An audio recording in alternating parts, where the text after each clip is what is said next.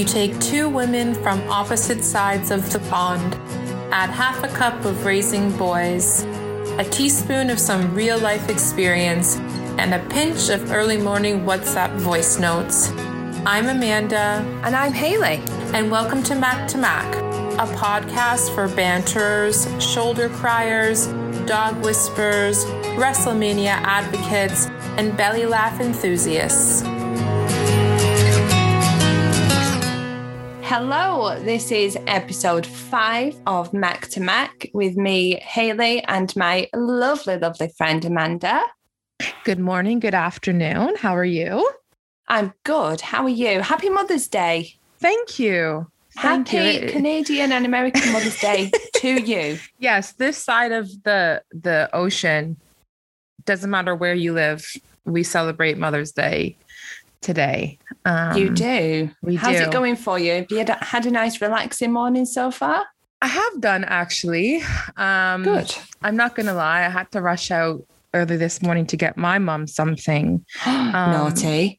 I know, very, very last minute. But you know what the funny thing is? I was actually at the store 2 days ago and I was doing my grocery shop and I saw all the flowers and I saw all the nice things. And I said, if I just got it now, then I wouldn't have to worry about it on Sunday. And I hummed and hawed about it for like 45 minutes as I did the food shopping. And then I did the food shopping, got all the groceries in the cart, and then went to the flower section. And I was looking for probably like 15 minutes. And then I just said, fuck it, I'm going home. I don't know why. Do you ever do those kinds of things? Yeah, like, you should just pick something up, but you're just like, you just don't want to do it. Yeah, I'm right there with you. In fact, we've done it today. We needed to pick some stuff up, but we're not going to do that. We're going to live in the danger zone and do it all really last minute after we've got a bit stressed about it. That's just what we like to do. It's very risky. It's very risky. You're really gambling here. But I do it all the time though. Like, I will go out with, if I just did these two things, or if I just ran these 3 errands, then I wouldn't have to do it in 2 days or 3 days from now. And yet usually I just end up bottling it because I just don't feel like it. And, That's right though. I think everybody does that. I like to think everybody does that because I certainly do. I hope everybody does it because it makes me feel really guilty sometimes. And then I'm mad at myself. But I mean, at the end of the day, it's not really a big deal. Things get done, don't they? They do. Eventually. Today is Mother's Day. It is. I know that we had talked a little bit earlier in the week. And we were sending some voice notes back and forth because generally I've been feeling a little bit hesitant about this Mother's Day. And I will say, like, at the end of the day, these kinds of days, they're pretty trivial. There's like a group of days, in my opinion, including Valentine's Day, that just seems like so store-bought and commercial. And, here's this one day, mothers, that you have to be celebrated. And it puts a lot of pressure on one 24-hour period of time when, generally we're all working our asses off 365 days a year, right? Yeah, absolutely. The thing is, over here, Mother's Day has actual proper tradition. Like Mothering Sunday was a day when all the girls that worked in the factories were given the day off and they would like bake cakes and get flowers and go and spend the day. Yeah, they were given the day off to spend with their mum and it was called Mothering Sunday. I love it. You guys over there have just gone, I see what you're doing. I see what you're doing, England, and we like it. So we're going to take it, put it on a completely different day and make it commercial as fuck. That's what's happened. That's the North American way. It is. Absolutely, if we can commercialize something, we're going to commercialize the shit out of it. If you could change fucking Christmas to a different day of the year, you absolutely would, just to have your own. We're like, who cares about Christ? Jesus. Fuck the tradition and history. Doesn't matter. We're going to do it our way, thanks. We just changed it December 30th because we feel like it. It's totally, I did not know that. That is very interesting. And that seems a lot more like, that just seems like there's something behind it that is not just like how we've turned it into, which is make sure you go and buy a bunch of shit and say Happy Mother's Day and blah, blah, blah. It isn't that tradition now. I mean, it is literally the supermarkets just explode with flowers, and anything that's pink and floral appears on the shelves. It's like, oh, your mum really wants this for Mother's Day. No, she doesn't. No, I don't actually. I really don't want any pink flowers. No, my mum would be happy with absolutely. She'd probably still be happy if I'd made her a card. Yeah. Well, actually, I did this year. I made her a sweary one and she loved it. But yeah, if all I got for Mother's Day was a card that my son had made at school or at home, right, I'd be really happy with that. I don't want the commercial shit. I just want a little bit of time to myself or with my boys, and that's it. And I'm sure you're the same. You don't need all that shit. But this whole day, like Valentine's Day, I don't give a fuck about Valentine's Day. But every Valentine's Day, I feel like shit if Darren doesn't buy me flowers. See, this is the thing, because we are both the type of people that absolutely don't give a shit, because we're not materialistic. We don't buy into all of that stuff. We both have always been like that. It doesn't move me either way. I've been like that my whole life.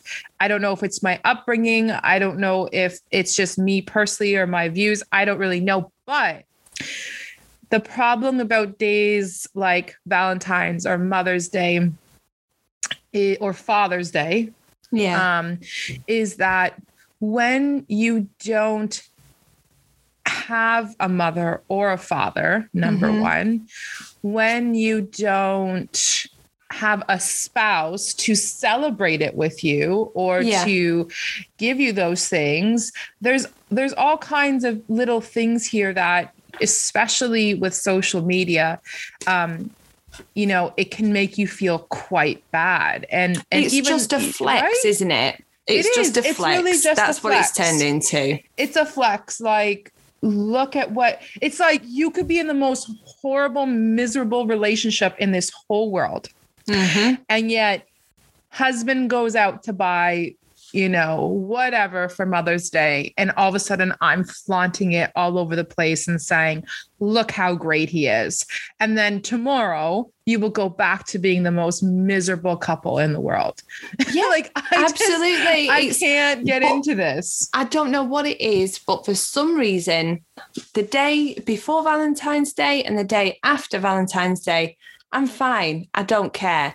But I don't know why it affects me. It actually really bums me out sometimes. And I don't know why. Right. Because I've never been bothered. And Darren and I think we've done Valentine's Day twice.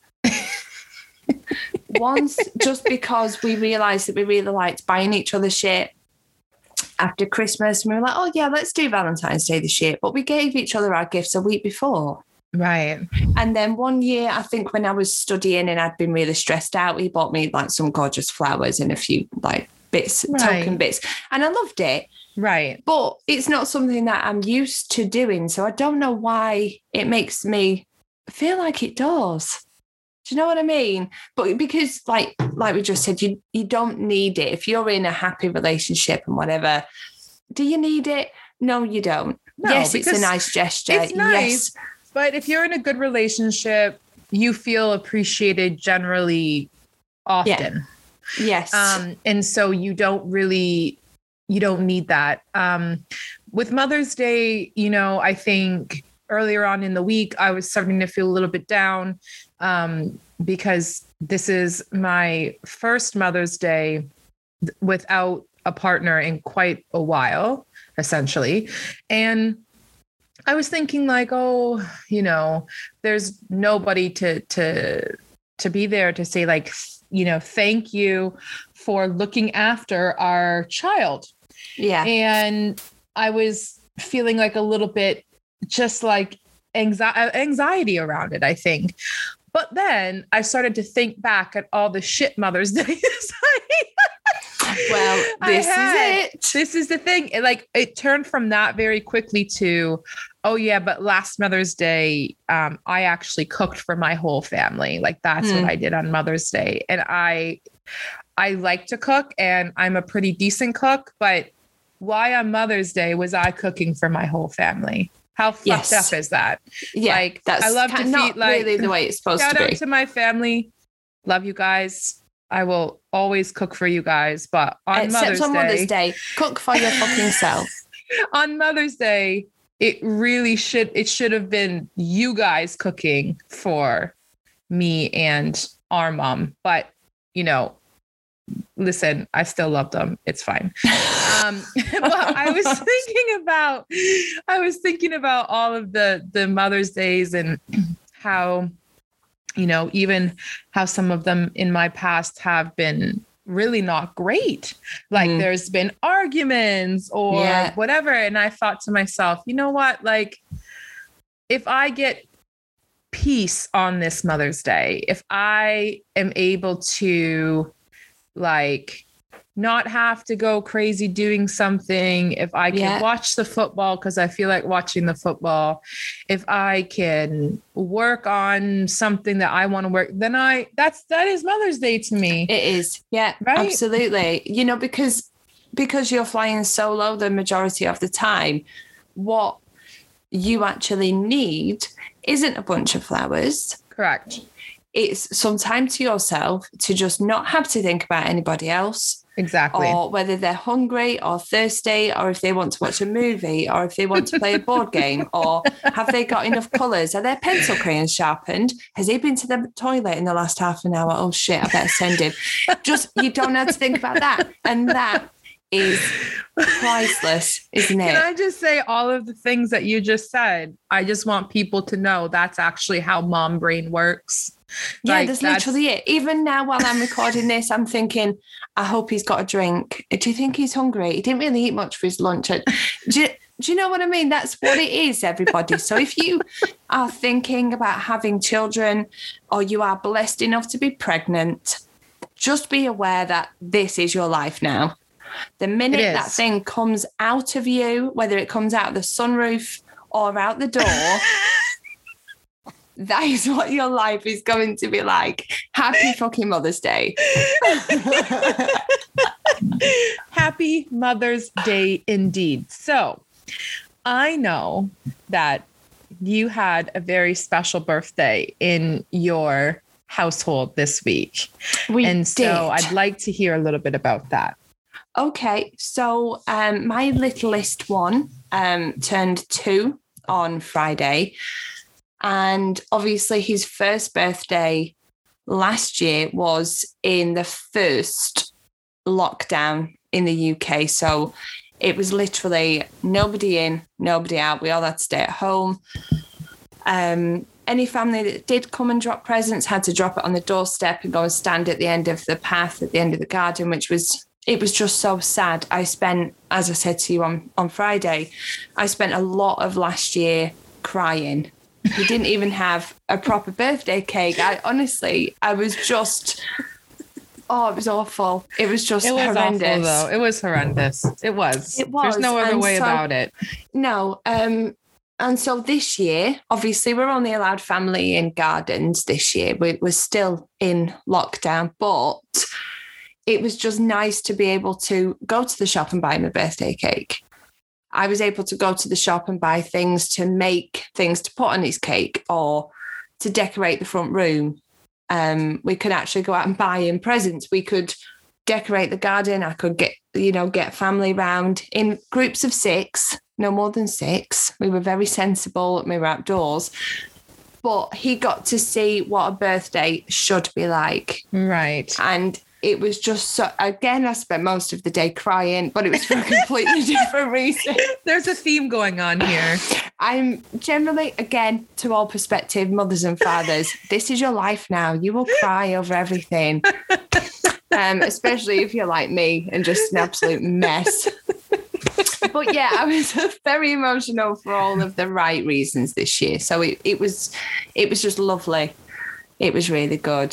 Thank you. That's wonderful. I think, birthdays are just one of the things that have been really difficult over this pandemic, just because even if you're not super into birthdays, if we just talk about kids, I mean, it's such a big deal when you're a kid to have a proper birthday. And I know last year, when my son turned 5, that was the first year where he had been to other kids' birthdays. Yeah. So instead of just having a family thing, he thought he's getting like a friend's birthday. Yeah. And he was like so excited, and he was talking about like, can we go bowling? Can we like, where can we have, you know what I mean? And I had to break it to him early on that like, I'm really sorry, but I will figure something out, which we did. We did a family thing. Luckily my younger brother has a pool. So we had like a pool day, which was really lovely. But it's coming up on his birthday again in July. And I'm just thinking to myself, it's probably going to be another birthday where he can't have other kids. Oh, that's such a shame. It is really such a shame. So he's never experienced for himself what, that kind of birthday is like, when you actually get to invite kids over, or you invite them to somewhere and you're playing like at a trampoline park or something like that. Yeah. And so, it's been so hard, but I'm happy at least that your son got to experience an actual birthday. Yeah. This is it. He had his first actual proper birthday. And it was so good. I just keep looking at all the photographs because obviously I was paparazzi on Friday. And I just keep looking at the photographs, and even like he's delayed with speech and things because obviously his world has been so small for so long.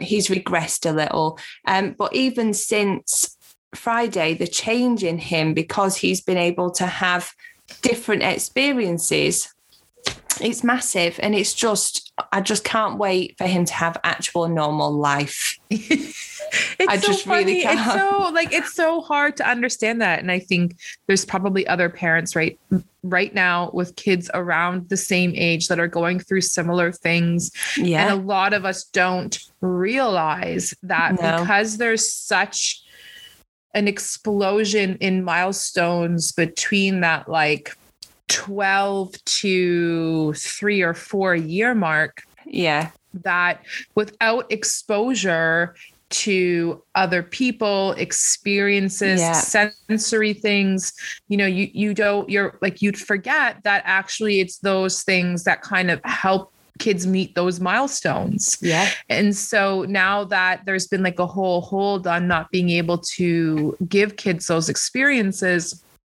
it is really tough for parents to sit back and go like, well, but he or she is not speaking yet, or not making like the right sounds, or is not, expressing wants or needs for food, things like that, which again, like all come from the environment around you and the people that you're interacting with. And so I know it's been a challenge for you, and I'm sure it's been a challenge for so many people. And I just absolutely.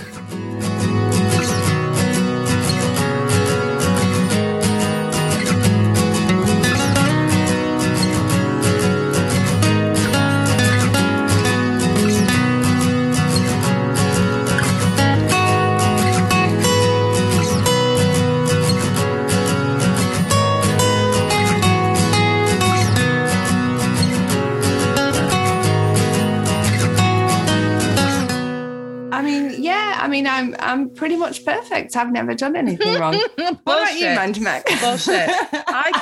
We could spend 3 days doing this and me just saying, all of the confessions. There's obviously some that are just too much to be said. Yes. And I have to keep to myself for various reasons. Don't give anybody hand jobs on a dance floor in a club. It's not a good idea. Oh my God. Bad things happen. Okay, guys? Bad things happen. So I do have one. I'm sorry. That really caught me by surprise. Did it? I'm sorry. Okay, I'm not going to give the details. Sorry. I'm not going to give the details. That's an offline story. It is.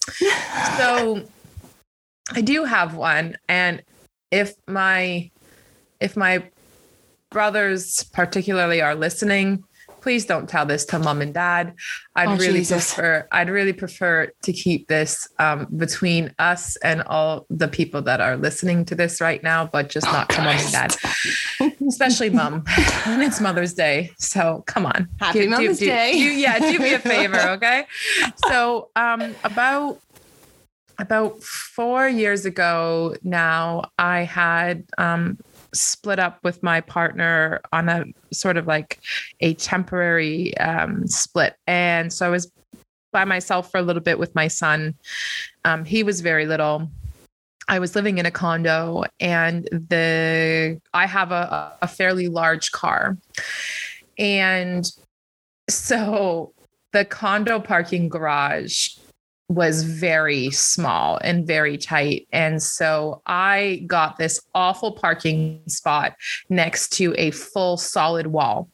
So every day when I parked the car, I had to back into the space because I literally couldn't swing the car to put it nose in. I always had to have like the trunk or the boot at the back. So, okay.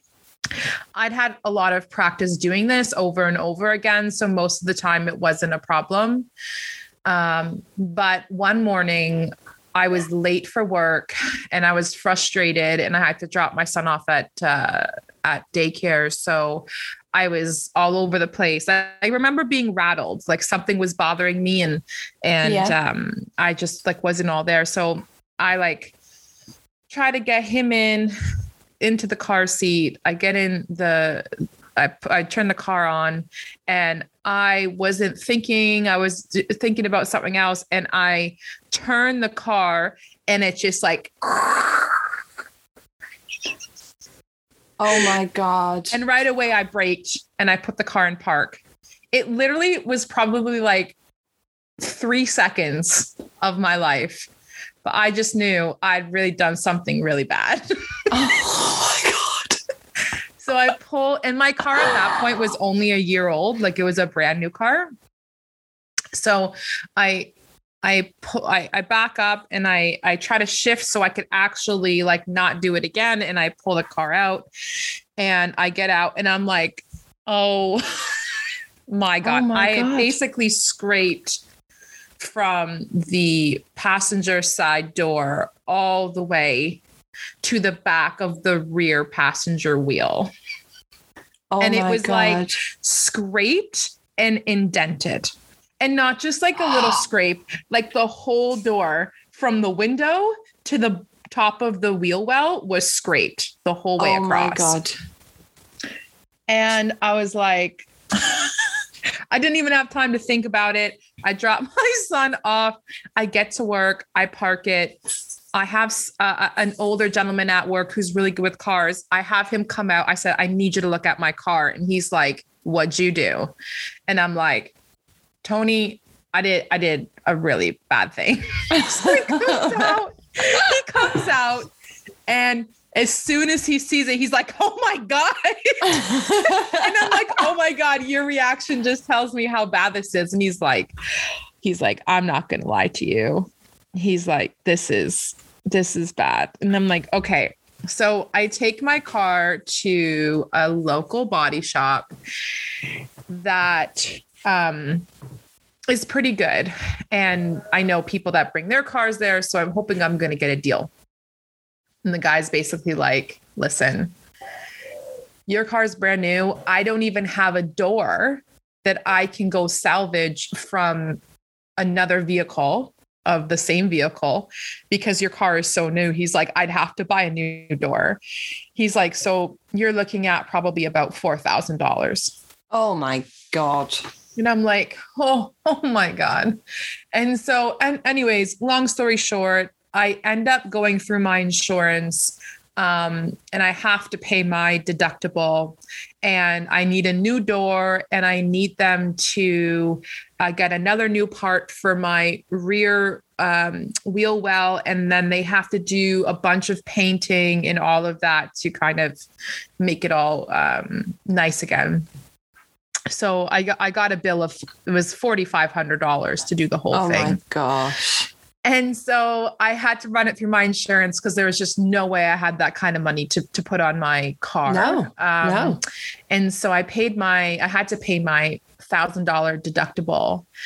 And I just didn't have the money. I was like, again, my son was like probably 2 at the time. And I just like, I don't have $1,000, but I can't leave the car like this because there would be people who probably could drive it around for a while and like they'd save the money, whatever. I was like, I can't leave the car like this. It looks so bad. Yeah. I can't, if I have to look at it every day, I'm going to go crazy. Yeah. So I'm like, all right, I'm going to have to ask one of my parents to loan me this money. Oh, but Jesus. If I ask them and I'm like, I have to, but I can't tell them how I did it. No, because it just, you'd have to lie and say that somebody totally did that to your car, wouldn't you? There's no way that you could confess that to them. That's exactly what I did. So I told my mother that somebody swiped me while I was at the grocery store getting groceries and doing the food shopping. I told her that somebody hit me while I was in the store. And even she was like, that's like, how could somebody just do that and take off? It's like, not like a little scratch. And I was like, yeah, I know, like these awful people out there in the world. Could you imagine doing something like that and not even leaving like a note or anything with their information to call them and blah, blah, blah. And so anyways, I concocted like this whole, and she probably felt very bad because again, it looked so bad. Mm. But she did give me the money so I could pay the deductible and get the work done. The unfortunate part of that was that obviously my insurance then went through the roof. Yes. And for the next like 2 years, my insurance, I had to pay like an extra, it was almost like $100 a month extra. Oh my God. Which, adds up to like almost $1,200 a year. So for about 2 years, I had to pay that. Now it's gone back down again because it was 4 years ago now. But yes, my brothers have heard this story multiple times. So they don't really they've heard the fake story multiple times. So I'm now telling you and putting it out there that, that's what happened. And please don't tell mom. Oh, wow. I really hope that your siblings are not vindictive, because if they are, that has gone right in their arsenal, hasn't it? It really has. I think it would definitely go in mine. I would be saving that baby for the right opportunity. As soon as my brother hears this, he's going to text me right away, especially my older brother, and he is going to probably laugh and be like, I will never forget this. Thank you very much. Yes, absolutely.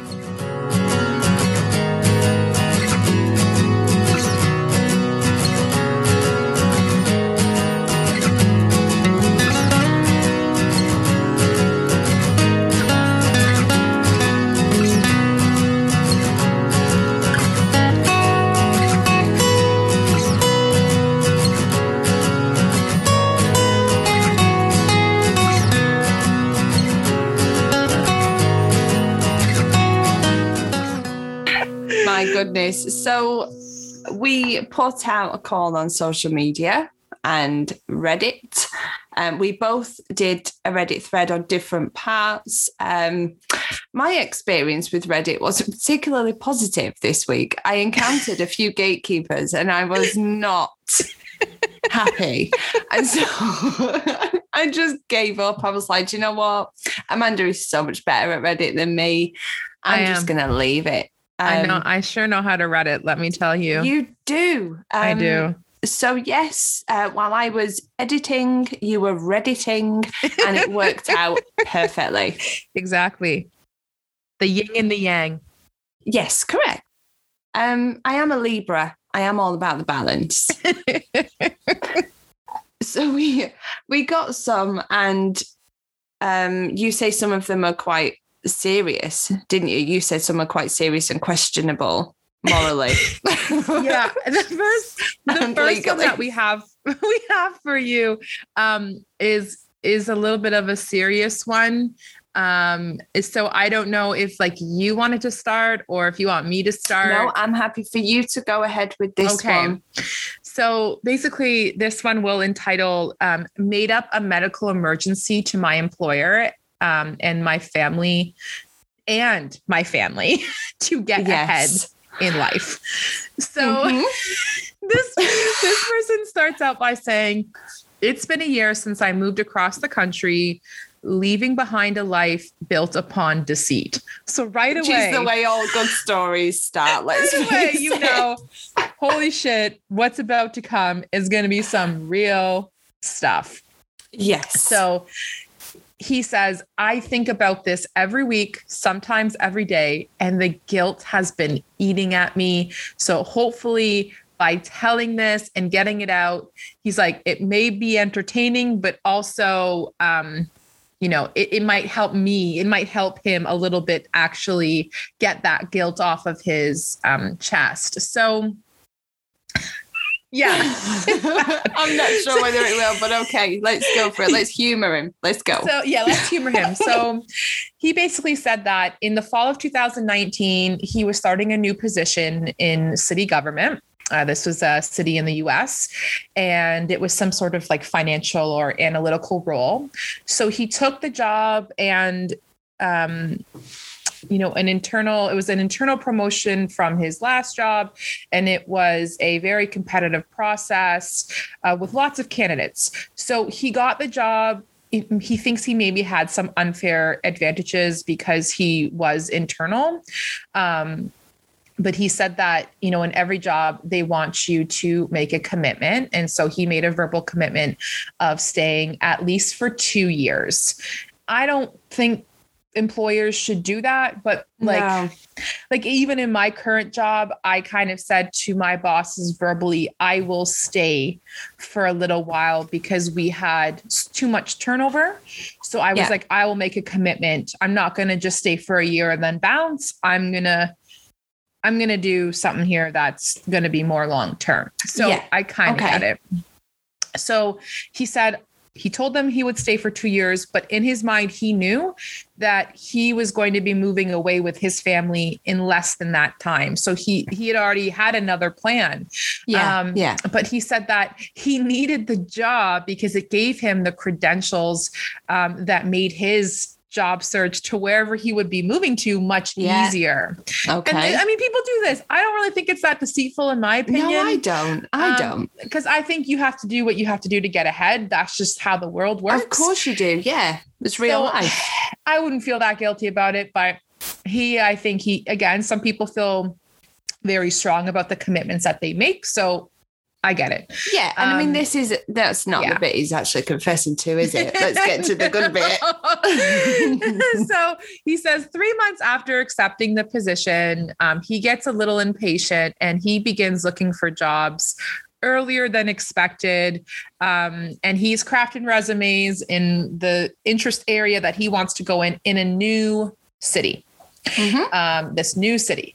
So he applies to some, he starts getting responses, and all while this is going on, the pandemic is starting. Yes, so it's looming, isn't it? It's looming. It's just around the corner because this is about February.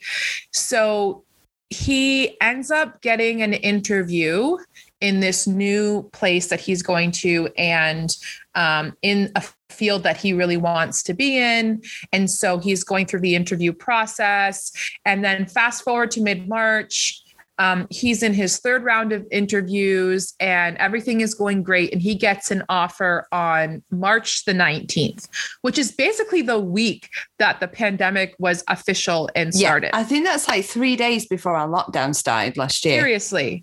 Very close. He gets an offer. And so he, in a panic, accepts the position the next day because he doesn't know if they're going to retract it because the pandemic has started. Yeah. And so he accepts it and he's like, they're like, when are you going to start? And he said, can I delay the start? There's something starting here with the pandemic. At that point, nobody was probably sure what was going to go on. So he's like, but I kind of think something's bad. So can you give me a little bit of time? And they're like, yeah, sure. So he accepts the offer, all the paperwork goes because he's just afraid that they'll take it back. So he did all of this without consulting anybody in his family, nor his employer. So he said he hadn't even dropped a hint at work. He said he'd been telling his wife that it was his intention to move to this new place and start sort of a new field of work. But he wasn't keeping her up to date. Like, I'm all in on this. So basically he realizes that now he's got to go. He's got to quit his job after he basically said that he'll give them 2 years, and he's got to tell his wife that they're moving and he's accepting this new job and they don't have much time. So he said that he used the next 2 weeks to fake a family medical emergency. So basically, while he's at work, he makes a fake phone call near his coworkers that basically sounded like his wife had called him. She's panicking. This is all fake. She's saying that her dad had a heart attack and that he had to fly out of town to go see her father. And then he faked more phone calls with updates from the hospital. So she was calling him from the hospital and updating him on the situation. And then he's updating his colleagues on his father-in-law's status, so that, it's all kind of working together. He's keeping them in suspense. He's wearing his sad face. He's wearing his stressed out face. So he's concocting this whole thing. So I guess his wife was a teacher. Her school shuts down because of COVID. Everything starts to shut down. He doesn't end up going back to work. So he's working now from home. And he basically tells his workplace, my father-in-law is recovering, but he's on very heavy medication.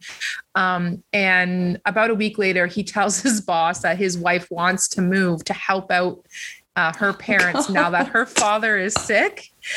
And gosh. Yeah. So he basically says, like, I'm really sorry, but I have to leave this job because I've got to go move with my wife. And we have to take care of her parents. But it's kind of sad also because he's got to lie to his wife about, like, she had no idea any of this was going on. No, none at all. And so,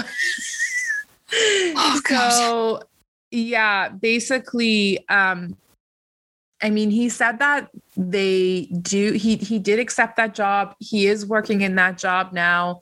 He says he realizes, like, this whole thing was super sloppy, but it seemed to work. And his wife doesn't know that he made up all of those excuses, those medical stories to his colleagues. And he thinks that eventually she will hear about it from someone or another. And, it will all come sort of crashing down. But I'm sure she wasn't too pleased with him also about not telling her about her, like his job switch and everything like that. So, oh, Jesus. Listen, you got to do what you got to do. I totally get it. You got to do what you got to do. I've done a few things like this myself. Maybe not to this extent. But yeah. It's impressive. It is impressive, actually. That's such commitment, isn't it? That's it's real. Totally commitment. I mean, he didn't commit really to the wanted original that other job.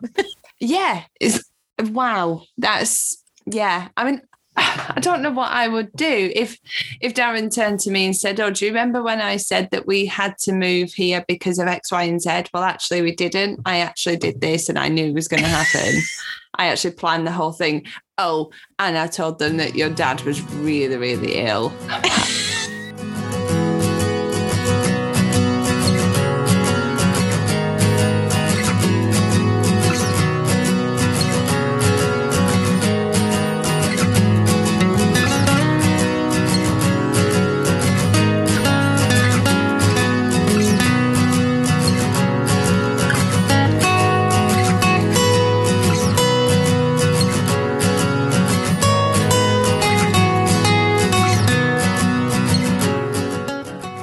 Okay, what have you got? Yeah. What have you got? Okay, so my confession is that I haven't read through these. So I'd literally read through the one that you just read and the very last one, but I haven't read through these. So I may have, I don't know how funny they are. I don't know how much laughter I'm going to do. So I'm going to try and get it out. Okay. Okay, get it out. So I was at the gym yesterday afternoon and I came back to the parking lot to get my car. For the British among us, that's a car park. As I was reversing, there was a Civic positioned behind me near my blind spot part, right on my blind spot. Wonderful writing. I wish I'd proofread these. Yeah, not everybody can write very well, unfortunately. Now, I know I should have been looking and I'm in the wrong, but there were no cars at all. And he was the only one in that parking row. Anyways, I was busy checking left or right for incoming traffic and mustn't have turned enough because my car came to a complete stop and I knew that I hit a car. Oh dear. I immediately parked the car back in the spot I'd got out of and assessed the damage. The damage was extremely mild. He'd only rubbed some paint on my car and I received the most damage. I waited 5 minutes before anxiously driving home to get paper and pen, which was stupid of me. And I came back to find he'd already left. Now I'm actually worried he might find the spot a couple of days later and somehow trace it back to me as the gym has cameras near the entrance pointed at the parking lot. Unfortunately, I was in the heat of the moment and didn't take any pictures of his car. Do you think he'll pursue me with the degree of damage I've done to his and my vehicle? I think, I get the feeling this is probably written by somebody very young. Yes. Because listen, we've all been there. If you drive a car regularly, you have hit or scratched somebody else's car completely accidentally multiple times.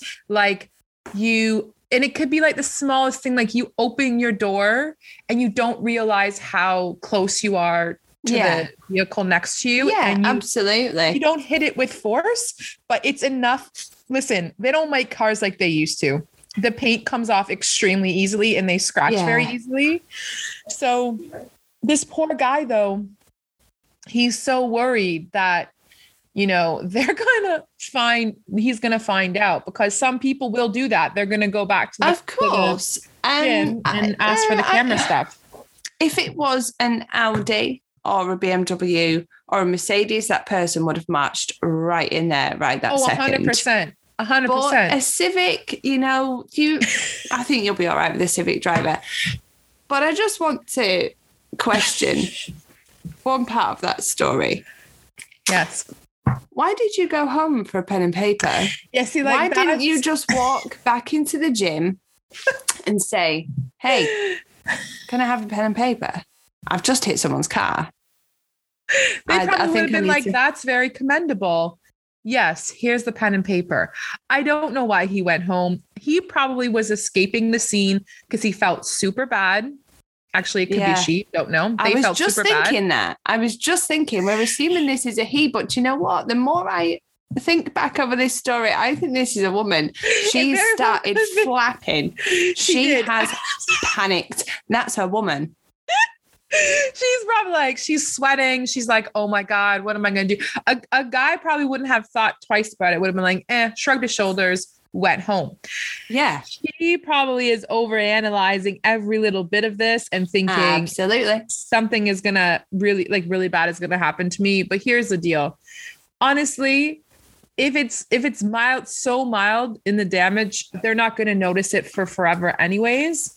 And yeah, I mean, his or her car was the most damaged anyway. So, I mean, this is the thing. And just also, patch that damage up before you go back to the gym and you're fine. The thing is that, like, I've got scratches on my car. I have no idea where I got them from. No. Like, you notice it like sometimes months afterwards, when you're doing like a good cleaning and you're like, oh, that wasn't there before. The fuck am I going to do about it? There's nothing I can do about it. So honestly, don't worry about it. And if you're really that worried, I mean, to be fair, your first mistake was going to the gym, wasn't it? Just don't go to the gym. Just put on some sweatpants and a hoodie, get some chocolate or ice cream or your treat of choice, and watch some Gilmore Girls instead. That's what you would do. That actually just sounds like your preferred. It is my entire pregnancy. My entire second pregnancy. That was it. Cleaning and Gilmore Girls. That's it. Wow.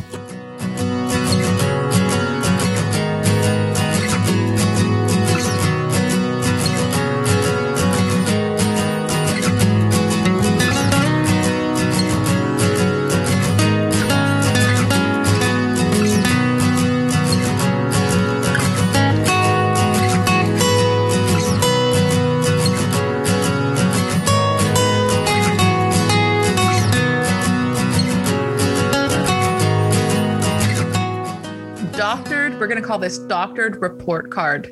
So for all you teachers and parents out there, this one's for you. So this anonymous person says that they did this back in high school. So it's been over a decade and they have not told their parents, obviously. Again, why would you do that? So he said that he was in a situation where they would have to pay more for car insurance unless that he got the good student discount. So this is an American thing. I don't even think that this is in Canada, but basically you can submit your grades to the insurance company and they'll give you a little bit of money off of your car insurance. That's absolute bullshit with so much to unpack. Only in America I when they do that kind of shit. Just move on before I start ranting. Seriously. Basically, obviously, he wasn't doing that well in school that year. So he lied and he photoshopped his report card. And he even made fake emails between his mom and the school. I'm assuming that there was some sort of like trouble that he potentially could get in. So the school probably maybe called or like emailed, and then he said it was really bad and it was really deep and he got in a lot of trouble. He said, but in the sense it still worked, but he was scared for a number of months. Every time she got an email or phone call, he just assumed that it was about the Photoshopped report card. Imagine living in that fear. Oh my goodness me. Oh. When you're like 15 or 16, report cards like on the things on the scale of what you care about in your life and what's important to you and what has an effect on your life, report cards are kind of high up there. Yes. So obviously I always heard of people doctoring their report cards through school. This was like back in the days when we didn't have those kinds of fancy programs. So like every teen high school movie has like somebody breaking into the principal's office and then somehow getting onto their computer and changing the grades.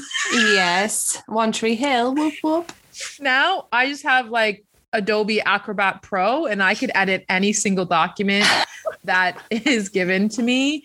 And have you got something else you'd like to confess, Amanda? I don't want to go down that road because I'm going to get in all kinds of trouble legally and professionally. So I rest my case. Let's move on. No, yes, let's move on from that one. But I mean, listen, yeah, you made up your marks. You wanted to get that student discount probably because your parents were like, I ain't paying for your car insurance if it gets too high. And then you're like, man, if my parents don't pay for my car insurance, then I can't drive. Then I can't go see my friends and have a good old time. So I get how all of these things are connected together. But luckily, this is over 10 years ago. I'm sure you're fine now. I'm sure you've moved on. Yeah, let's not worry about that now. What's done is done. You learned to drive and you're fine.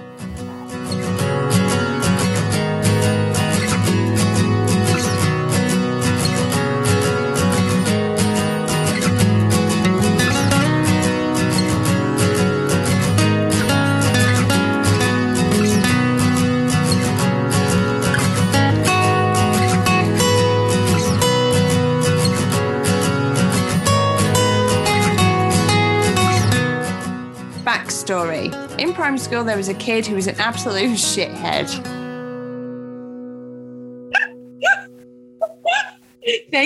Best first line. Best Correct. first line. She would make stuff up because nobody wanted to play with her. But the reason nobody wanted to play with her because she lied about us all.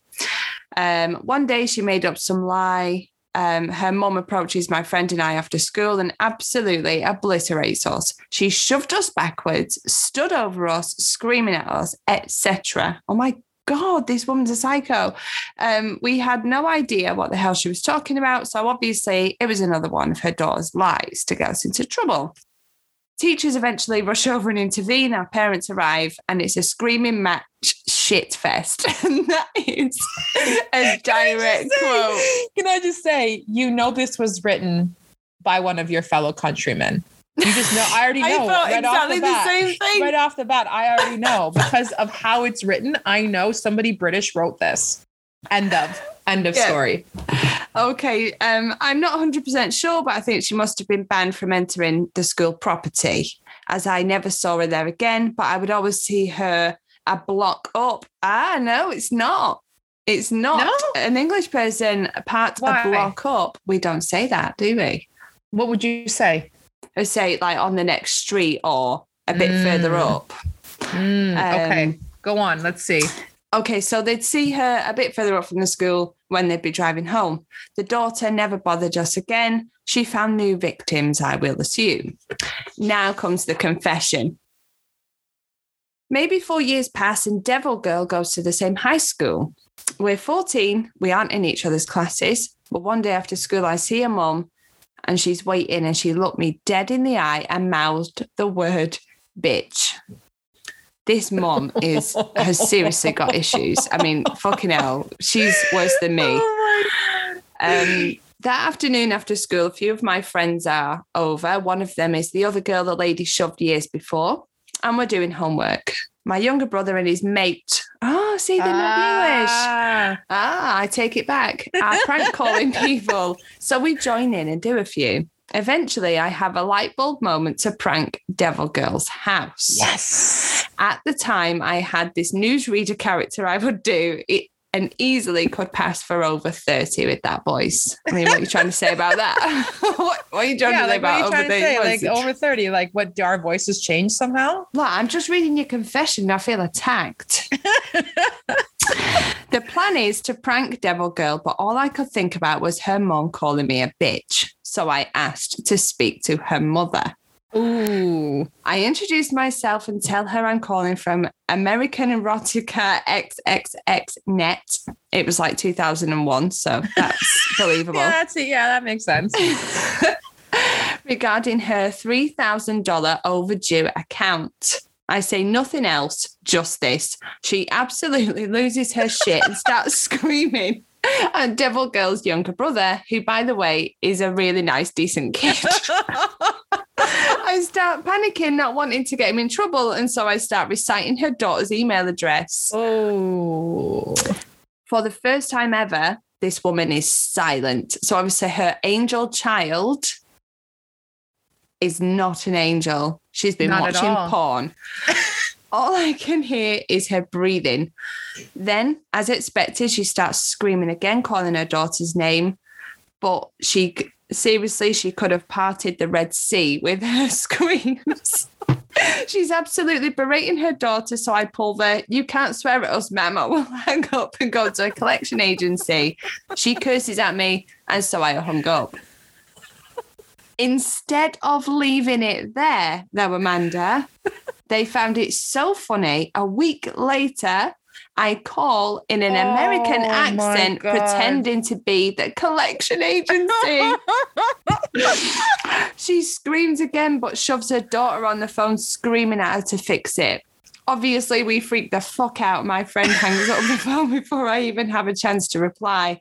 At school, we found out she was grounded for 3 months and didn't attend school excursions. Oh my God. That's my confession. I feel a little bit bad, but then I remember how her mum treated us as little kids, and mostly just something that happened 20 years ago. The thing is, I swear to God. The thing is that, like, here's the deal. Everybody on this planet has made a prank phone call at least once in their childhood years, because that's just part of growing up, right? Yeah.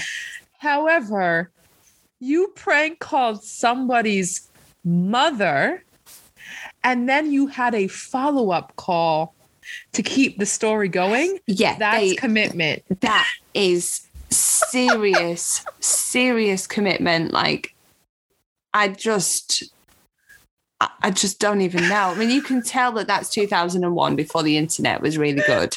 Oh, totally.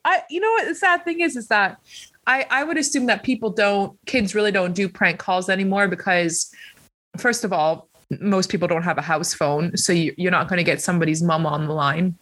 No. But also because, like, the internet has made these little tiny funny things that were really kind of like very prankish and, lighthearted. It's now gotten to the point where, like, now people have taken that and, like, they're doxing people, where people are actually at risk and getting hurt because their personal information is being put online. And then people call the cops to their house and say, like, you need to go to this house. Here's the address. I've heard they're making they have like an arsenal of weapons. And all of a sudden a bunch of cops show up there with high-powered rifles and they're storming people's houses. It's like, we've moved from, like, hey, did you order this pizza? To, like, I was just going to say, right? But Papa John's, Domino's, and Pizza Hut, right? All of you fuckers delivering pizza, right? The joy we would get out of ordering a random pizza for a neighbour, right? And you attempting to deliver it, the joy on the delivery person, because, they could probably have that pizza, right? We can't fucking do that now because you want our phone number, our date of birth, our address, our mother's maiden name, when we last did a shit. You want everything, and you have fucking ruined it for everybody. Haven't they, Amanda? You have ruined it for everybody. Number one, I have to create an online account and give you all my personal information. Number two. And number three, why do British people love fucking Domino's so much? I need to know this. I need to know this because you guys have the most Domino's commercials I've ever seen in my whole life. And let's just have a Domino's. You've actually turned it into a phrase. You don't even just say, let's have a pizza. Let's have a Domino's. What the fuck is with that? Because I'll tell you here, Domino's pizza is not good. Like, as a chain of pizzas, including Papa John's, not good, because we have so many small pizza places that are just one-offs owned by one family or whatever, that's where you go for your pizza. You don't want to go to a chain. But every time I'm watching British television and I see the Domino's commercials, my brother and I, we always have a laugh because you guys love you some Domino's. And I will tell you why. Right. Please do. Because I've been dying to know this for like a year. So please tell me. Please. Okay. All right. So Domino's is one of those things like Pizza Hut. It's a chain, as you just said. And with a chain comes a certain amount of reliability. All right. Next time you come over here, I will take you on a tour of takeaways in my area. And I will give you £50 if you are willing to eat anything that comes out of them. Really? Is it that bad? Really? Is it that bad? Some of them are okay. But the majority are awful. One, for example, was located next to a pub locally that we used to go to. And I would stand in the beer garden and smoke, and you could see in the windows of this takeaway, and you could see the rats running around on the floor. Oh, that's awful. And that, my love, is why British people love them some Domino's, because you cannot rely on small takeaways. I have moved away from Domino's, and I am now a Papa John's lover. Interesting. You're on Team Papa John. I am. I'm a sucker for the dip from Domino's, though. I do love it. But luckily, a budget supermarket here now sells it, and it is perfecto, and it's bigger. So, yeah, I'm all about Papa John's now. I have heard, who was it who was talking about our obsession with pizza? I know who it was. It was Judge, who is one of the hosts of Shadadigan's podcast. Just before Christmas, they did an episode and he was talking about how shit food is here because he lived here for a while. He was talking about how shit the food is. And I'm sure he mentioned the fact that we love Domino's, and Domino's is actually really shit pizza. Gotta say, God, I'm very passionate about pizza. I just realised. I think I've talked for about a minute about pizza.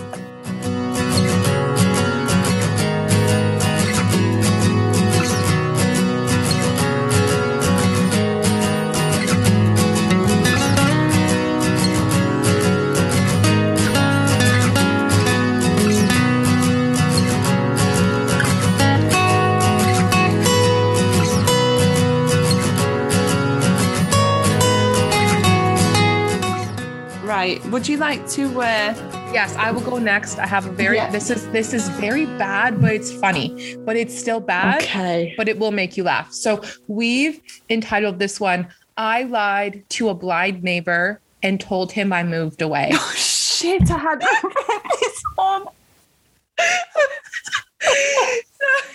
This person states, many years ago, I was standing on one of my balconies when a taxi driver was obnoxiously blowing his horn out front and yelling for a blind man to walk towards his voice. Right away, you get this picture.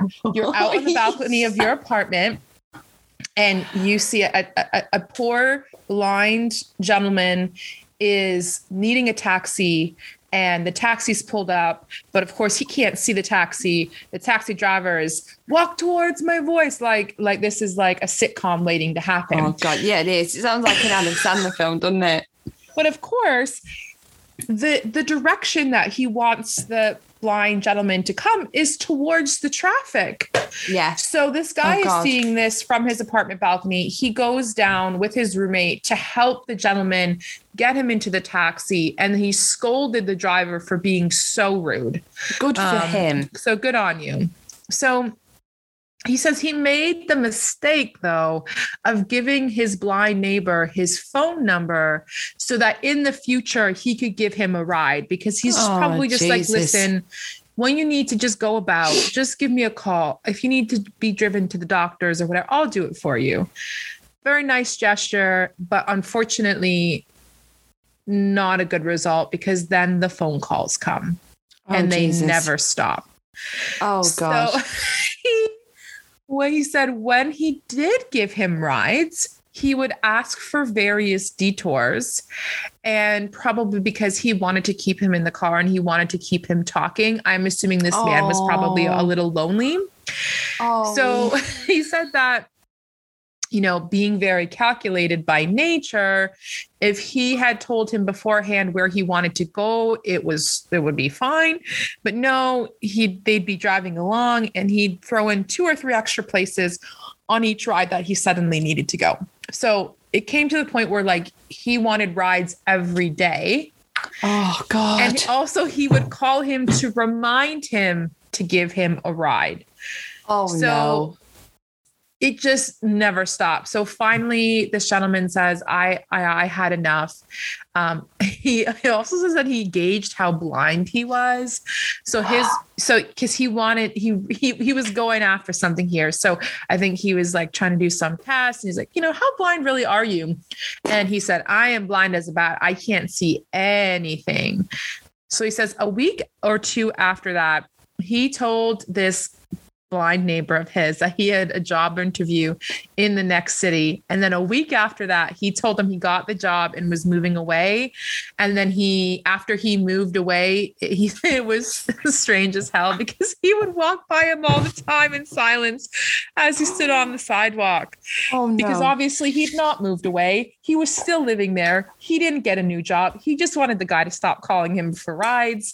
But the guy was still living there. So he would see him all the time. And so he would just walk by him like he wasn't there because obviously he couldn't see him. Oh my God. Oh my God. That's probably some of the funniest shit I've ever. Oh God. Right. I don't know how to feel about this. Honestly, I don't, because I think it's really lovely that he offered his phone number. I'm just like, yeah, I'll take you here, there, wherever you need to go, blah, blah, blah. That's really lovely. Right. But no good deed comes unpunished, does it? Apparently not. And so I kind of understand why he did that. He had to. But the best part was, you know, most of us in those situations, we can't wiggle out of them so easily because people can see you and read things. And so he literally was able to get out of this. I don't know why he didn't think of it sooner. He's literally able to get out of this because this poor gentleman, you know, has a disability.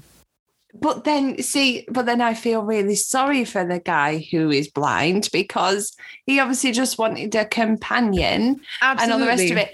But then the guy who offered the number should be able to just say, look, I'm available on this day, and this day. If you need a ride on any of these days, I am free. Otherwise, not. Why can't we as people say, why isn't it acceptable to say no? Yeah. Or don't pick up the phone. Just don't pick up the phone. Yeah. But maybe he was one of those types of people that just wasn't going to get the message no matter how many times he, you know, didn't respond to his phone number. Right. So they do, who knows? They do walk among us, don't they? They do. But I would have here's the number to your local community center. Yeah. You reach out to them. These are, you know, other people you can speak with. You know what I mean? Yeah. Yeah. Okay, so I have one. I'm going to need you to define this word. I've never heard it before. What does adjuncting mean?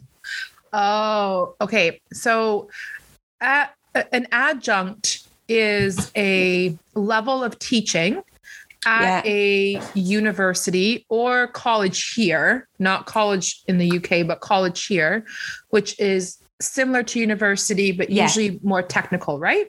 Yeah, yeah. So when you're an adjunct, you're not a full professor. You haven't reached professor status yet, and you don't have the same benefits of being a professor. And right now, like the way that things go here, most of our professors are adjuncts because they get paid less and they have less like long-term professional standing where like tenured professors, once you have a certain amount of years in, basically like nothing wrong can happen to you. Nothing bad can happen to you. And they get paid very, very well here. So now they do adjuncts because they have to pay them less. Right. Fabulous. Okay. So I'd been stuck adjuncting for 5 years and finally had the chance at a full-time gig with benefits at a private religious college. And I am not religious. I tried to toe the line, but when the interviewer point blank asked me if I was one of the college's particular religion, a question flashed through my brain. Well, are you going to one of your principals that burn out as an adjunct, or are you going to get this job and be a liar, a climber? Who are you? I chose to lie. Obviously. I'm leaving the job in a month, actually. I don't strictly regret it, but it's been very stressful pretending to be someone I'm not. And even worse was learning that these religious people think of people like me and gay people and Black people. I could go on. Okay, so it's like a super... This is definitely in the religious. US. Yeah, it There's is. There's no way about this. No two ways about this one, no. No two ways about it. I worry that it might go back to the school that I'm not religious, but I suppose I care more about being myself than what they'd say. Pro tip, a career field that asks you to compromise aspects of yourself to get a job there is not worth it. It ain't worth it. No. I mean, especially when it's this extreme, but anything in life that, whether it's a job, a relationship or whatever, anything that is going to force you into compromising your basic value system is not going to work for you. It'll stress you out. You can't pretend to be somebody you're not. No.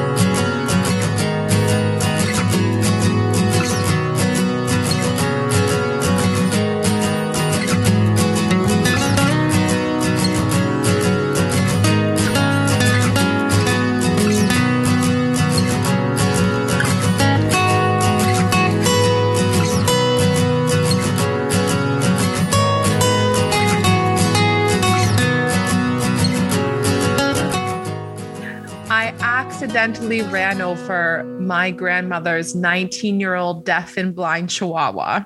Oh my God. He didn't die, but she was in her late 80s, and I was very afraid to tell her the truth. So I told her that he had a stroke and I would take him to the vet to see what they could do. Oh God. They put him down. I guess his injuries were just too much. Oh God. Chihuahuas are literally like anywhere between 1 and 3 pounds. So if you ran over it with a bicycle tire, it's gonna die. If you run over it with a toy car, it's going to break multiple bones, isn't it? If you accidentally step on it, you've killed it. This is why I don't believe in dogs that small, because I definitely would step on it completely accidentally. My dog that I have right now he's a big boy.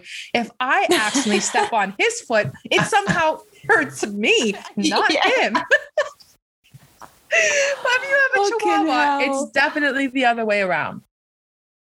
Well, I just, what can I say? I'd like everybody to, I thank you.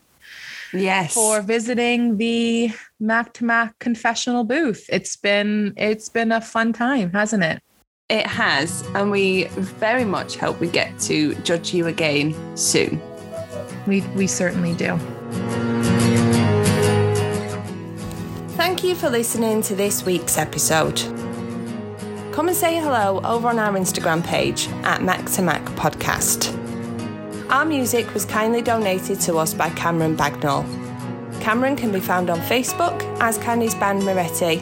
They can also be found on Instagram at Moretti Band. All music was produced at Morecross Studios, and their website is morecrossstudios.co.uk.